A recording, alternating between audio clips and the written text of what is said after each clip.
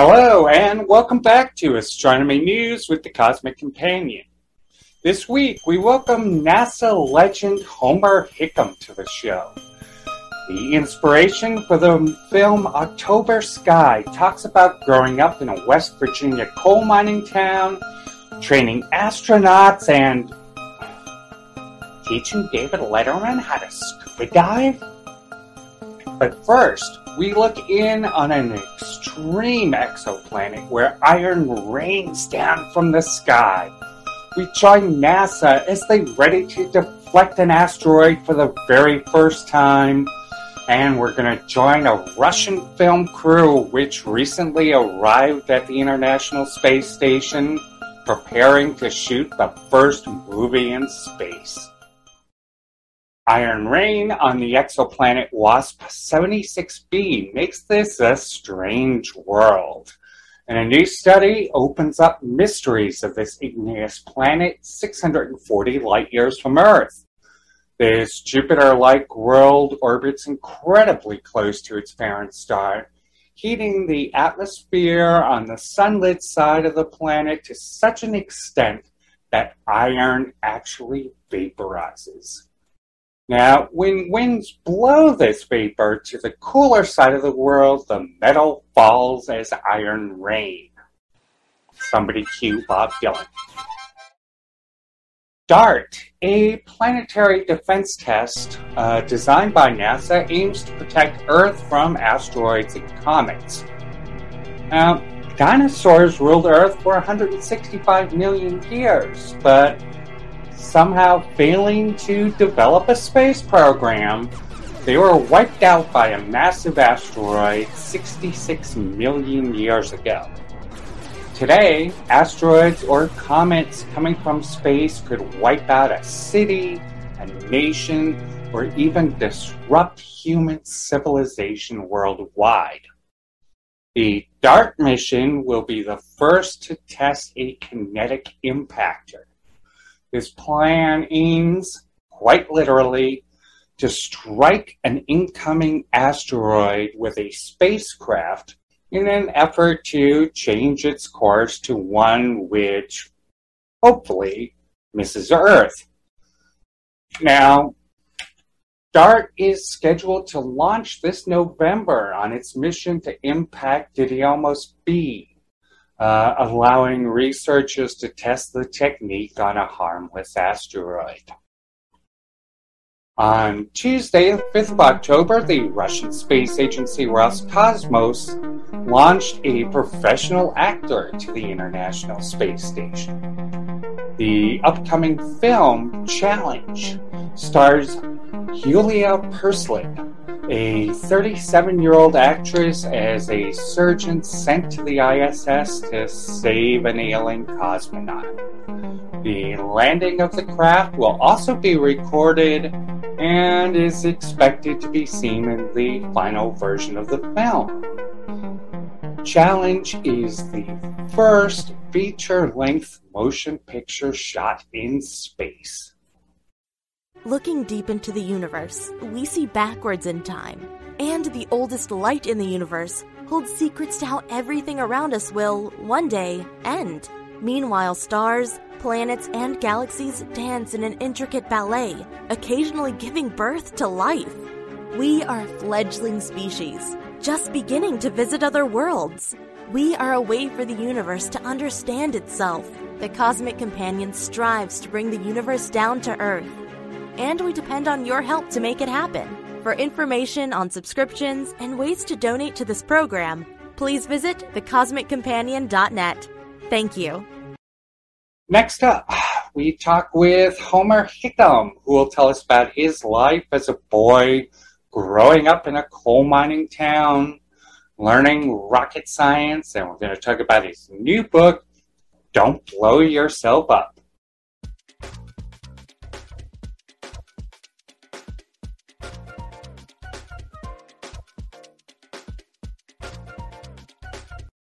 This week on Astronomy News with the Cosmic Companion, we're happy to be joined by Homer Hickam. He is the author of Rocket Boys, a book that was later made into one of my favorite movies, October Sky. And he's here to talk to us about his newest book, Don't Blow Yourself Up. Welcome to the show, Homer. Well, thank you, James. I always like to put a caveat in about now when I'm introduced that way to say, for all you fans of October Sky, the movie, I apologize for not actually being Jake Gyllenhaal. So, and I know that when Jake goes around, he apologizes for not being me. So, we do that. We do that around the world. Oh, that's great. So, I'd just like you to take us back, if you will, to that October night in 1957 when you first saw Sputnik headed over your head. What was going through your mind? Yeah, well, I was living in this little coal town, Coalwood, West Virginia. It was a pure mining town, a pure company town. The company owned everything, owned every house, every tree, every road, every fence, every store, even owned a church. Every squirrel. Every squirrel. Well, yeah, my mom owned a squirrel, so it lived in the house. Its name was Chipper. So Chipper was a company squirrel, I guess. And I love Chipper because Chipper hated my brother. My brother goes sleep on the couch, and I just watched Chipper sneak over, and I knew that Chipper was going to go bite him. And it's like, should I wake my brother up? Nah, I'll let Chipper bite him. And then my brother would chase the squirrel through the house, and Chipper would head for my mom and run up on her shoulder. And it's like, oh, there's my little boy, Chipper, and then my brother couldn't do anything about it. I love that. But anyway, that was every adult male in Coalwood had to work for the company. So they were, mostly underground coal miners. Every adult woman was required to be married or related to one of the coal miners. And even the preacher was a company man, by the way. And since the company owned a church, every 3 years we got a new religion because the preacher was on a 3-year contract. And we got the low bid religion, whatever it was. Sometimes we were living good when we were Methodists, but then overnight we'd become Southern Baptists, and that was kind of tough. But anyway, so that was kind of town it was. It was a small little town. There was about 1,500 people that lived there. But we had good teachers. The coal company actually went out and gave a little extra money to bring in good teachers. And the sense was that the coal was probably going to be running out. And even though our fathers and our grandfathers and our great-grandfathers had made money as coal miners, most of the people in the town thought, well, we better educate our kids and get them out of there. So our schools were pretty good. And I'd read a lot of science fiction growing up, Heinlein and Isaac Asimov. It's kind of the golden age of science fiction back in the 1950s. And most of us kids across the country were big sci-fi fans, even back then. And so, we were in the middle of the Cold War. The Russians were our enemies. They had nuclear weapons that they were going to use on us, or we were going to use it on them. In other words, it looked like that somewhere along the line we're going to get in a hot war with nuclear weapons flying. So that's enough to scare a lot of people. But and then all of a sudden in October of 1957, the Russians it seemed like out of the blue launched Sputnik. Now, for those of us who were paying attention, it was actually the International Geophysical Year that year, and the Russians had already announced to everybody that they were going to launch an Earth satellite, and the Americans had said, well, we are too, and so it shouldn't have been a big surprise, but it was to most people when the Russians beat the United States to put an Earth satellite into orbit. But for those of us who read all the science fiction, it was like, hey, this is kind of cool. It's like, we didn't really expect this to happen in our lifetime, that there was, something in orbit, and certainly not people, but maybe 1,000 years from now. And then I read in the local paper, that Sputnik was going to fly actually over McDowell County, where Coalwood was. And I thought, that's really cool. It was like everybody was talking about this and was afraid of it, or, in some way, everybody in the country and the world were talking about Sputnik. So it's going to fly over Colwood. I mean, how can I miss this? So I told my mom I was going to watch Sputnik fly over in the backyard because it was dark back there. Wasn't any lights. And she told the neighbor lady who told the neighbor lady who told the neighbor lady all down the line there that Sonny, as I was called back then, was going to watch Sputnik fly over. And somehow that all got garbled to you could only see it from our backyard, I think.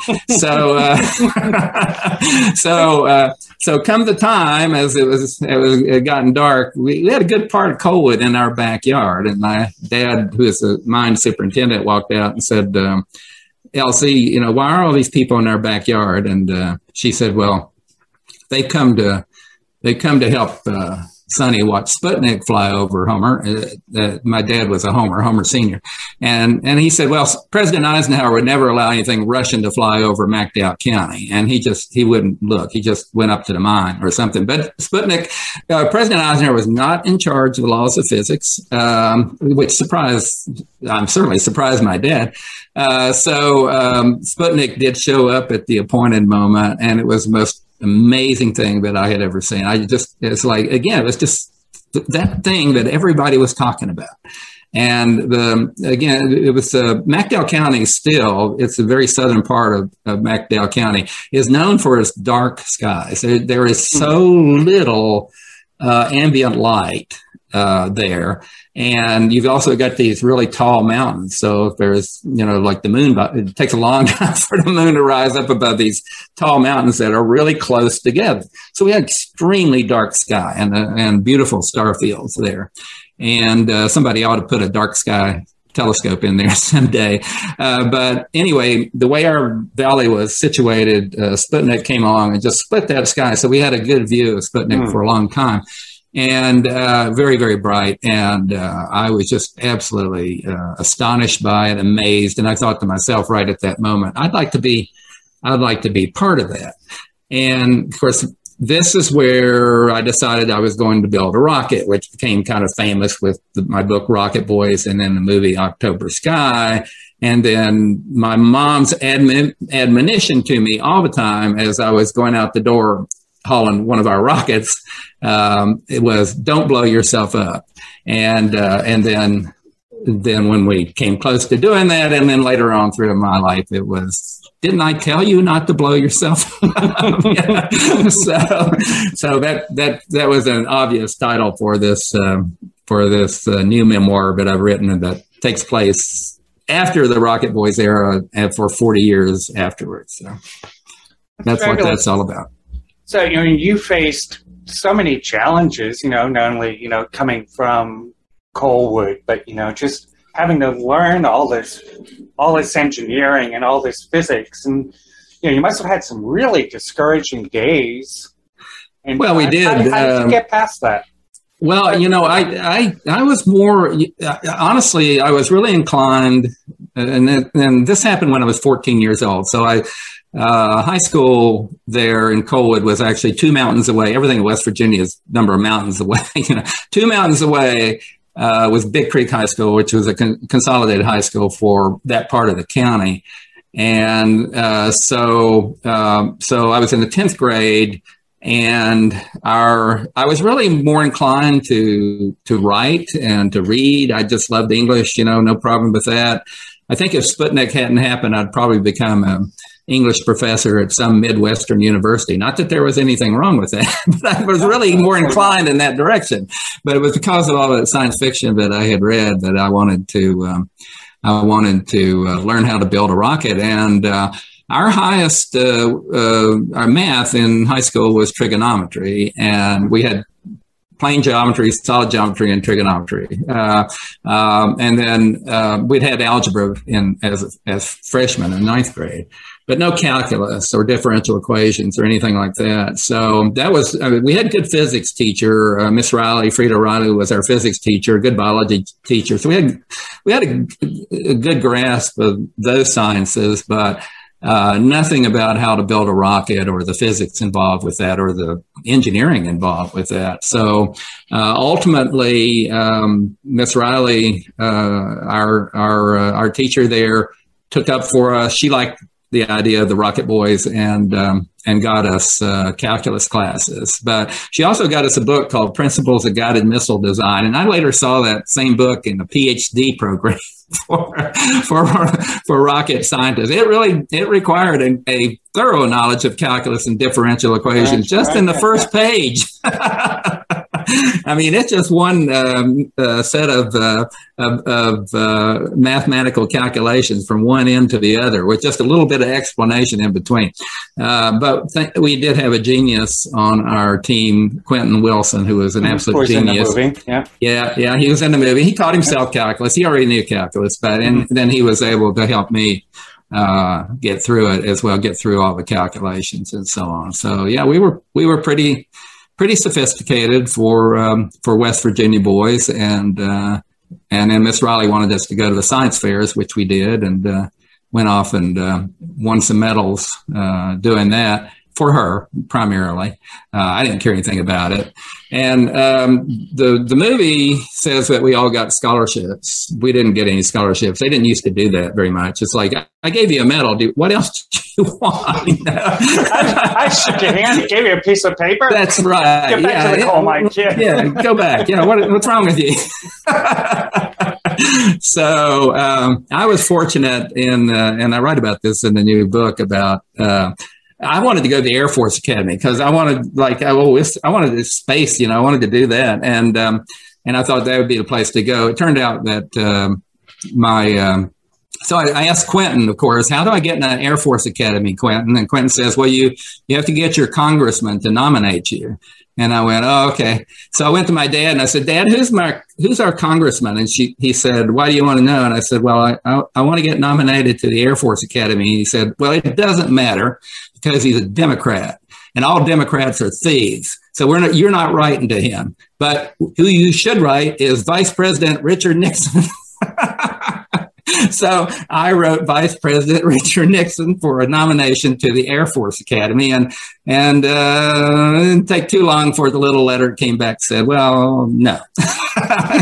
So sorry.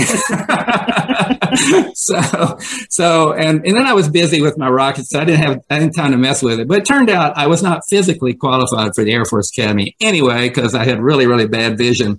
And my mom knew that. So without her telling me, she applied for me to go to Virginia Tech, which was known mostly as VPI back then, the Virginia Polytechnic Institute, and down in Blacksburg. And I graduated from high school and won the science fairs and had all my little medals and had that final launch. That's the last scene in Rocket Boys and also October Sky, where my dad and I get together finally, and he pushes a button and the rocket flies, and it's wonderful. But what happens after that? What happened to this kid after that? He had not applied to college. He didn't get a scholarship. What's he going to do? And that's how the book opens. My mom took over. She took care of me even when I didn't deserve it, which was most of the time. And she had already applied to Virginia Tech for me. And so when I finally asked her or told her, confessed that I didn't know what I was going to do, she said, well, I know what you're going to do. You're going to Virginia Tech. So that's how I ended up down there. That's so funny. You're listening to Astronomy News with the Cosmic Companion, a podcast focused on making science accessible to everyone, including weekly interviews with groundbreaking scientists. We depend on support from fans like you, helping us bring science news and education directly to listeners around the globe. Visit us at thecosmiccompanion.net/support for information on subscriptions and other ways you can help support this program. Subscriptions start at just 99 cents a month. Show your love of astronomy and space exploration by visiting thecosmiccompanion.net/support today.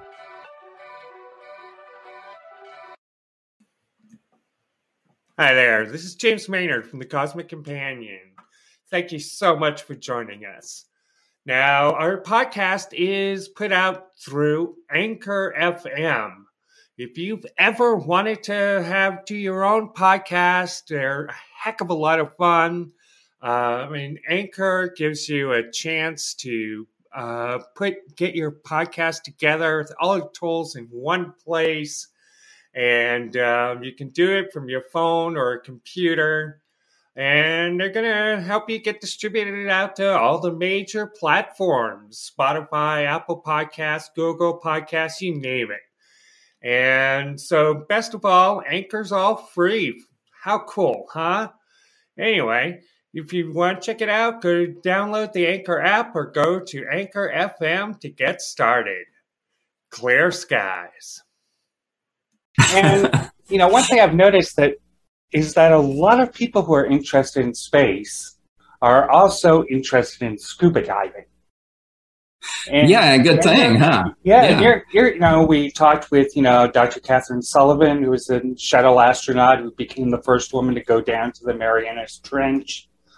I know Kathy well. As a matter of fact, I write about her during the NASA portion of this new book. She and Bruce McCandless was training in our big neutral buoyancy simulator that we had there at Marshall Space Flight Center, 75 feet across, 40 feet deep, right. Huge tank. That Wernher von Braun had beaten out the Johnson Space Center. You have to realize that most people don't realize it, but NASA is a series of somewhat related centers that are all encompassed in this National Aeronautics and Space Administration, and we compete with each other. So Johnson Space Center was called the Manned Space Center back then, was just a creation of Lyndon B. Johnson, who, for no reason other than the fact that Houston was having some economic problems back in the early 1960s, they put the Manned Space Center, later the Johnson Space Center, there. And they put the astronauts there. And so when you have the astronauts in an outfit like NASA, you've got a lot of power. So Marshall Space Flight Center up here in Huntsville, we're known for building the rockets. It's called Rocket City, USA for a reason. Saturn V and all that was designed here and mostly built here. So, but the center of power are the astronauts. So you do what you can to get the astronauts where you are. So when we, and this was before my time, but by about 10 years, when Skylab was being designed, that was our first space station. It was like they wanted the astronauts to go out and work on it, work around it. And how are you going to do that? And some folks figured out if you put a suited subject, an astronaut in their suit, and you weigh them down properly, and then you put them underwater, then it's almost like they're in space. And so you can figure out what all your procedures are going to be. So Wernher von Braun, who was in charge of the Marshall Space Flight Center at that time, asked Congress, or through our representatives, if he could build a great big tank, and Johnson Space Center stood up and said, no, we train the astronauts, you can't do it. And so Dr. von Braun built it anyway and called it a facility refurbishment. The building was already there, and they just put this huge tank in there, and it's like JSC. I hate you people, But anyway, we had the big tank. So when I started working for NASA in 1981, I was 38 years old. By then, I was a scuba instructor. I'd had many hundreds and thousands of hours underwater diving on shipwrecks and that kind of thing. One of our first, it's a long time around, but I'm getting there. One of our first astronauts that I was there when we trained was Kathy Sullivan and Bruce McCandless. They were training on the Hubble Space Telescope, right, yep. And not to fix it, but to launch it. And as you probably know, it wasn't required for astronauts to go outside to launch the Hubble. But if it got stuck in its cradle or something like that, the crew would have to go out and release it manually. So that's what we were training on. So Kathy she was wonderful. I mean, she had already done a real EVA, extravehicular activity outside. And she was just a really, really great person. And she looked after us. Marshall Space Flight Center had, since we were really bunch of outlaws already. We didn't have any professional scuba divers, so we basically were all volunteers. Except we got, I think, I don't know, $25 extra a month or something. I don't know. It was pitiful, the amount. But so when they would make a test run with Kathy or any of the other astronauts, they would call us on the phone in advance, and say, can you make it here? And, can you work in a tank? So the great thing about that, James, was that the divers who were working with these astronauts, as utility divers and safety divers and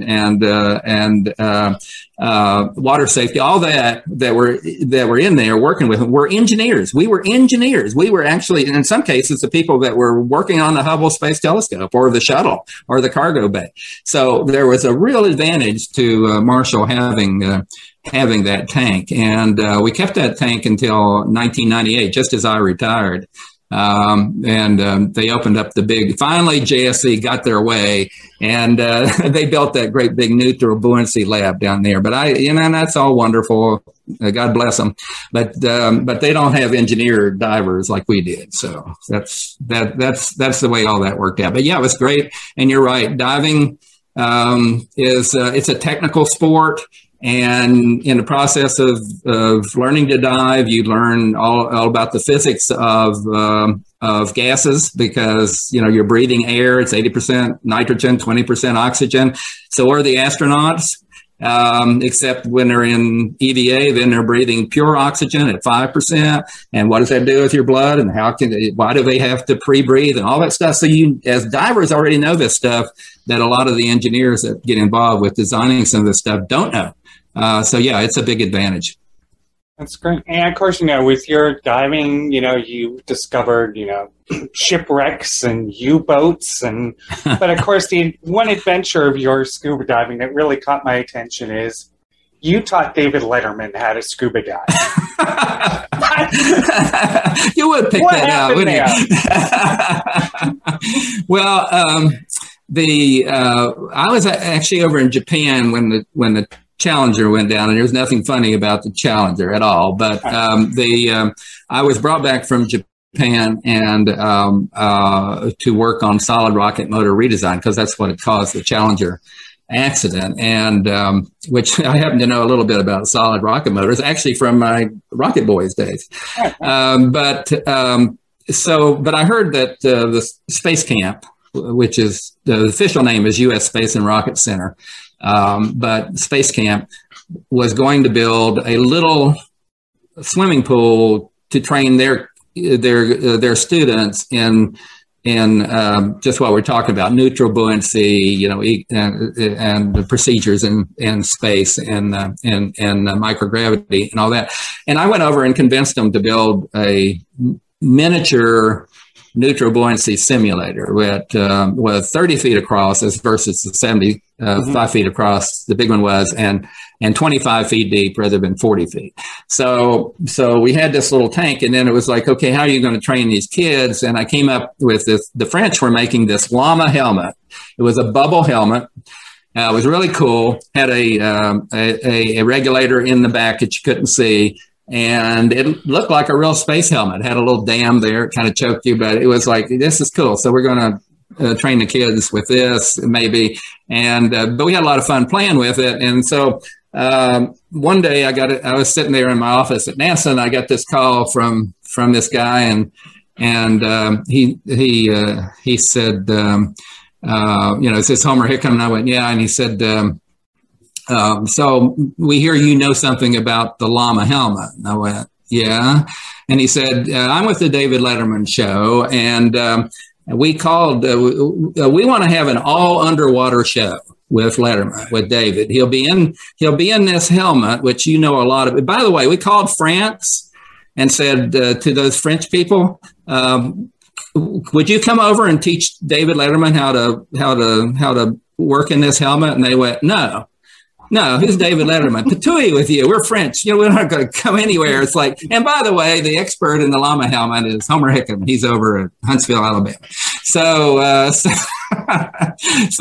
anyway, I took it as a big joke. I thought it was somebody that was trying to fool me, and I thought this guy by the name Carl Spurlock, who was a local actor, and I said, "Carl, is this you?" And I said, "No, really," and so I agreed to come up, and I flew up, and they had a swimming pool in a Red Roof Inn in New Jersey. And we shipped up a llama helmet, and then once I got into the pool, and Letterman showed up, and once I got in the pool with David, I realized he did not know how to scuba dive.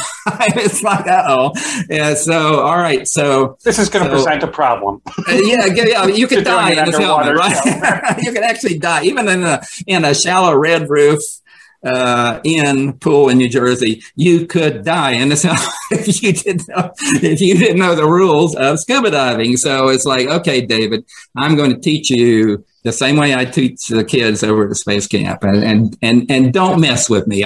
That's just asking for trouble. No, he really did, and he was funny, but he turned out to be pretty good. And it was like, okay, never hold your breath. Why is that? Everybody wants to know. It's like, okay, Boyle's law, pressure and volume vary inversely. I'll tell you real quick, but mainly is remember, don't hold your breath.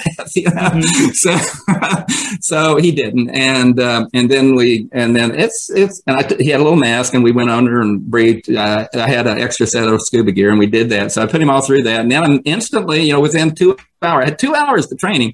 I had put him in this helmet, which is pretty scary, and with the dam that goes around your neck.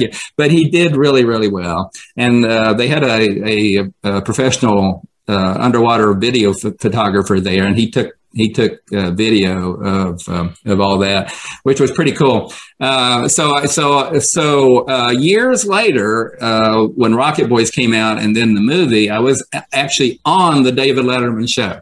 And this was like, I taught David, it must have been around 87. And so it was 1999 that I was on Letterman. He hadn't forgotten, though. And I hadn't either. And I wanted to, Universal Studios wanted me to talk about October Sky, of course. And they had this little clip all poised and queued up, ready to show a scene from October Sky. And David, when he leaned over and he said, would you mind if we didn't show that clip, but showed a clip of you teaching me to work in that llama helmet? Which, by the way, they never had the underwater show. It was completely unrealistic. It was totally unrealistic. They wanted to film it in the Mystic Aquarium. And I said, and the whole idea was they were going to put the set in the Mystic Aquarium and not mention the fact that David was having an underwater show. It was going to be really, really cool. And so David would be in his llama helmet, and all his guests would be in a llama helmet, and they would just proceed through the whole show as if nothing was having going fish on. swimming by. It's like, oh man, you would definitely get an Emmy out of this. There's no question. But I do have one question for you. What's the water temperature in the Mystic Aquarium? And they said, well, we looked that up. It's 60 degrees. And David, that's fine. David likes the studio to be really cold. I said, okay, 60 degrees. By the time Letterman finishes his monologue, his teeth are going to be chattering. You realize that. And then by the time he finishes with his first guest, it's probably going to be Terry Garr. He's going to be pretty much unconscious. By the end of the show, he will be dead because you can't immerse yourself in 60-degree water for 2 hours. You just can't. So that ended the show. But anyway, he did show the clip of me teaching him in the Red Roof Inn there in New Jersey. And I can tell you this much, the Universal Studios people were really, really, really unhappy about that for a couple of reasons. First reason was, of course, they didn't get their movie shown, the movie clip shown. And the second reason was I had been over in Europe during this, and to get back in time for the David Letterman, I convinced these wonderful people of Universal Studios that the only way that I can make it back in time, the only way was to fly the Concorde. Of course. So but my wife couldn't believe it that I pulled this scam off, and I did. So we got to fly the Concorde from I think that time Paris. I pulled that scam on them twice. One time from London and one time from Paris, and they bought it both times. So anyway, that's the story of Letterman. So finally, what's next for you? What's next, and what's coming next in the exciting life of Homer Hickam? Well, I'm out on book tour, of course, for this new memoir, Don't Blow Yourself Up, and so that's for the foreseeable future till 2022. I guess I'll be out there pushing this book. Beyond that, of course, I'm an author. I've written like 19 books so far. I'm sure I'll be working on another one. What I really couldn't tell you at this point. But I'm also on the board at the U.S. Space and Rocket Center Space Camp, and that's taking a lot of time, a lot of really good time, because we've, like everybody else, we've had to work through the COVID and all that, and we're book solid, totally book solid, but we still got to work around these rules. And so that takes a little bit of my time, and also we're building a lot of infrastructure over there.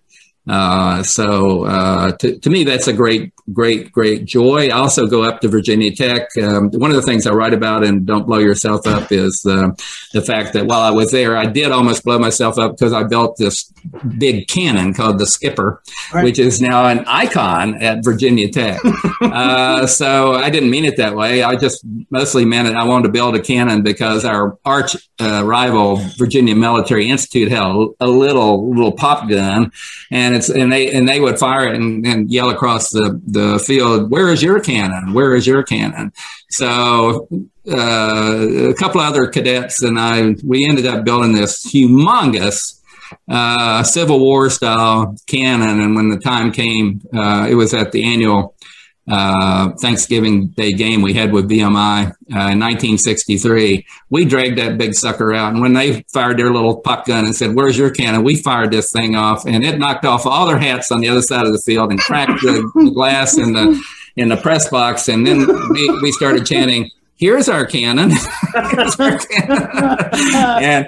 And we just wanted it for that one time, but somehow all the students afterwards have taken that on as an icon. So yeah, I'll be up there raising. They now have a crew. There was only like 3 of us at the time, but now they've got like 20 cadets to take care of this thing. And so they always need a little bit of extra change, and for their rounds and their uniforms, special uniforms and all that. So I'll probably go up there a little bit and keep raising money for them and talking about the Skipper. And so yeah, there's plenty in my life I've got yet to do, I hope. That's great. I just want to throw this idea out there for your thoughts. A book release event held completely underwater. Oh, wow. Yeah. That's not shouldn't be any problems with that, right? That's not an entirely bad idea. I have to test it, of course, which would drive my wife crazy. Well, because she has a little bookstore, so I'd have to take one of her books. I'd have to pay her for it. Okay. Take one of my books and put it in the bathtub just to see if it would hold together. Right. So yeah, thank you, James, for that idea. I will follow immediately up on it, guaranteed. So much fun talking with you, Homer. Thanks for being on the show. Really. Oh, my pleasure. My pleasure. I'd love to have you on anytime. And that was Homer Hickam. He's the author of Rocket Boys, the young man at the center of the movie October Sky. Go check out his new book coming out 19th of October. Don't blow yourself up. And Homer, don't blow yourself up. I'll try.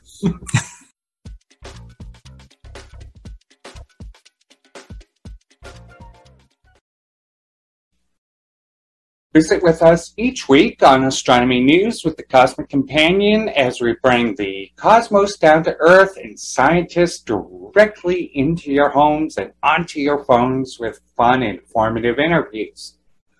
Next week, we welcome Dr. Jenna Milliard, a science journalist and co-presenter of the awesome Astronomy podcast to the show. talking about amateur astronomy and bringing science to the masses. We're also going to talk with Dr. Erkan Alp of Argonne National Laboratory. He is one of the very few people to have ever seen samples from the asteroid Ryugu, and he has a big X-ray gun. Make sure to join us starting on the 19th of October. Subscribe to our VIP newsletter to see every episode of this show one day early, together with advanced viewings of our comics, jokes, and a whole lot more. We depend on support from viewers just like you. For ways to help support this program, including VIP subscriptions, please visit thecosmiccompanion.net/support. Please stay safe, stay healthy, and keep your wonder alive. If you enjoyed this episode of Astronomy News with the Cosmic Companion, I sure hope you did, please download and share the episode on YouTube, Facebook video, or your favorite podcast provider. Remember, you can watch every episode of this show at thecosmiccompanion.tv. For more details on space and astronomy news, please visit thecosmiccompanion.com or thecosmiccompanion.net.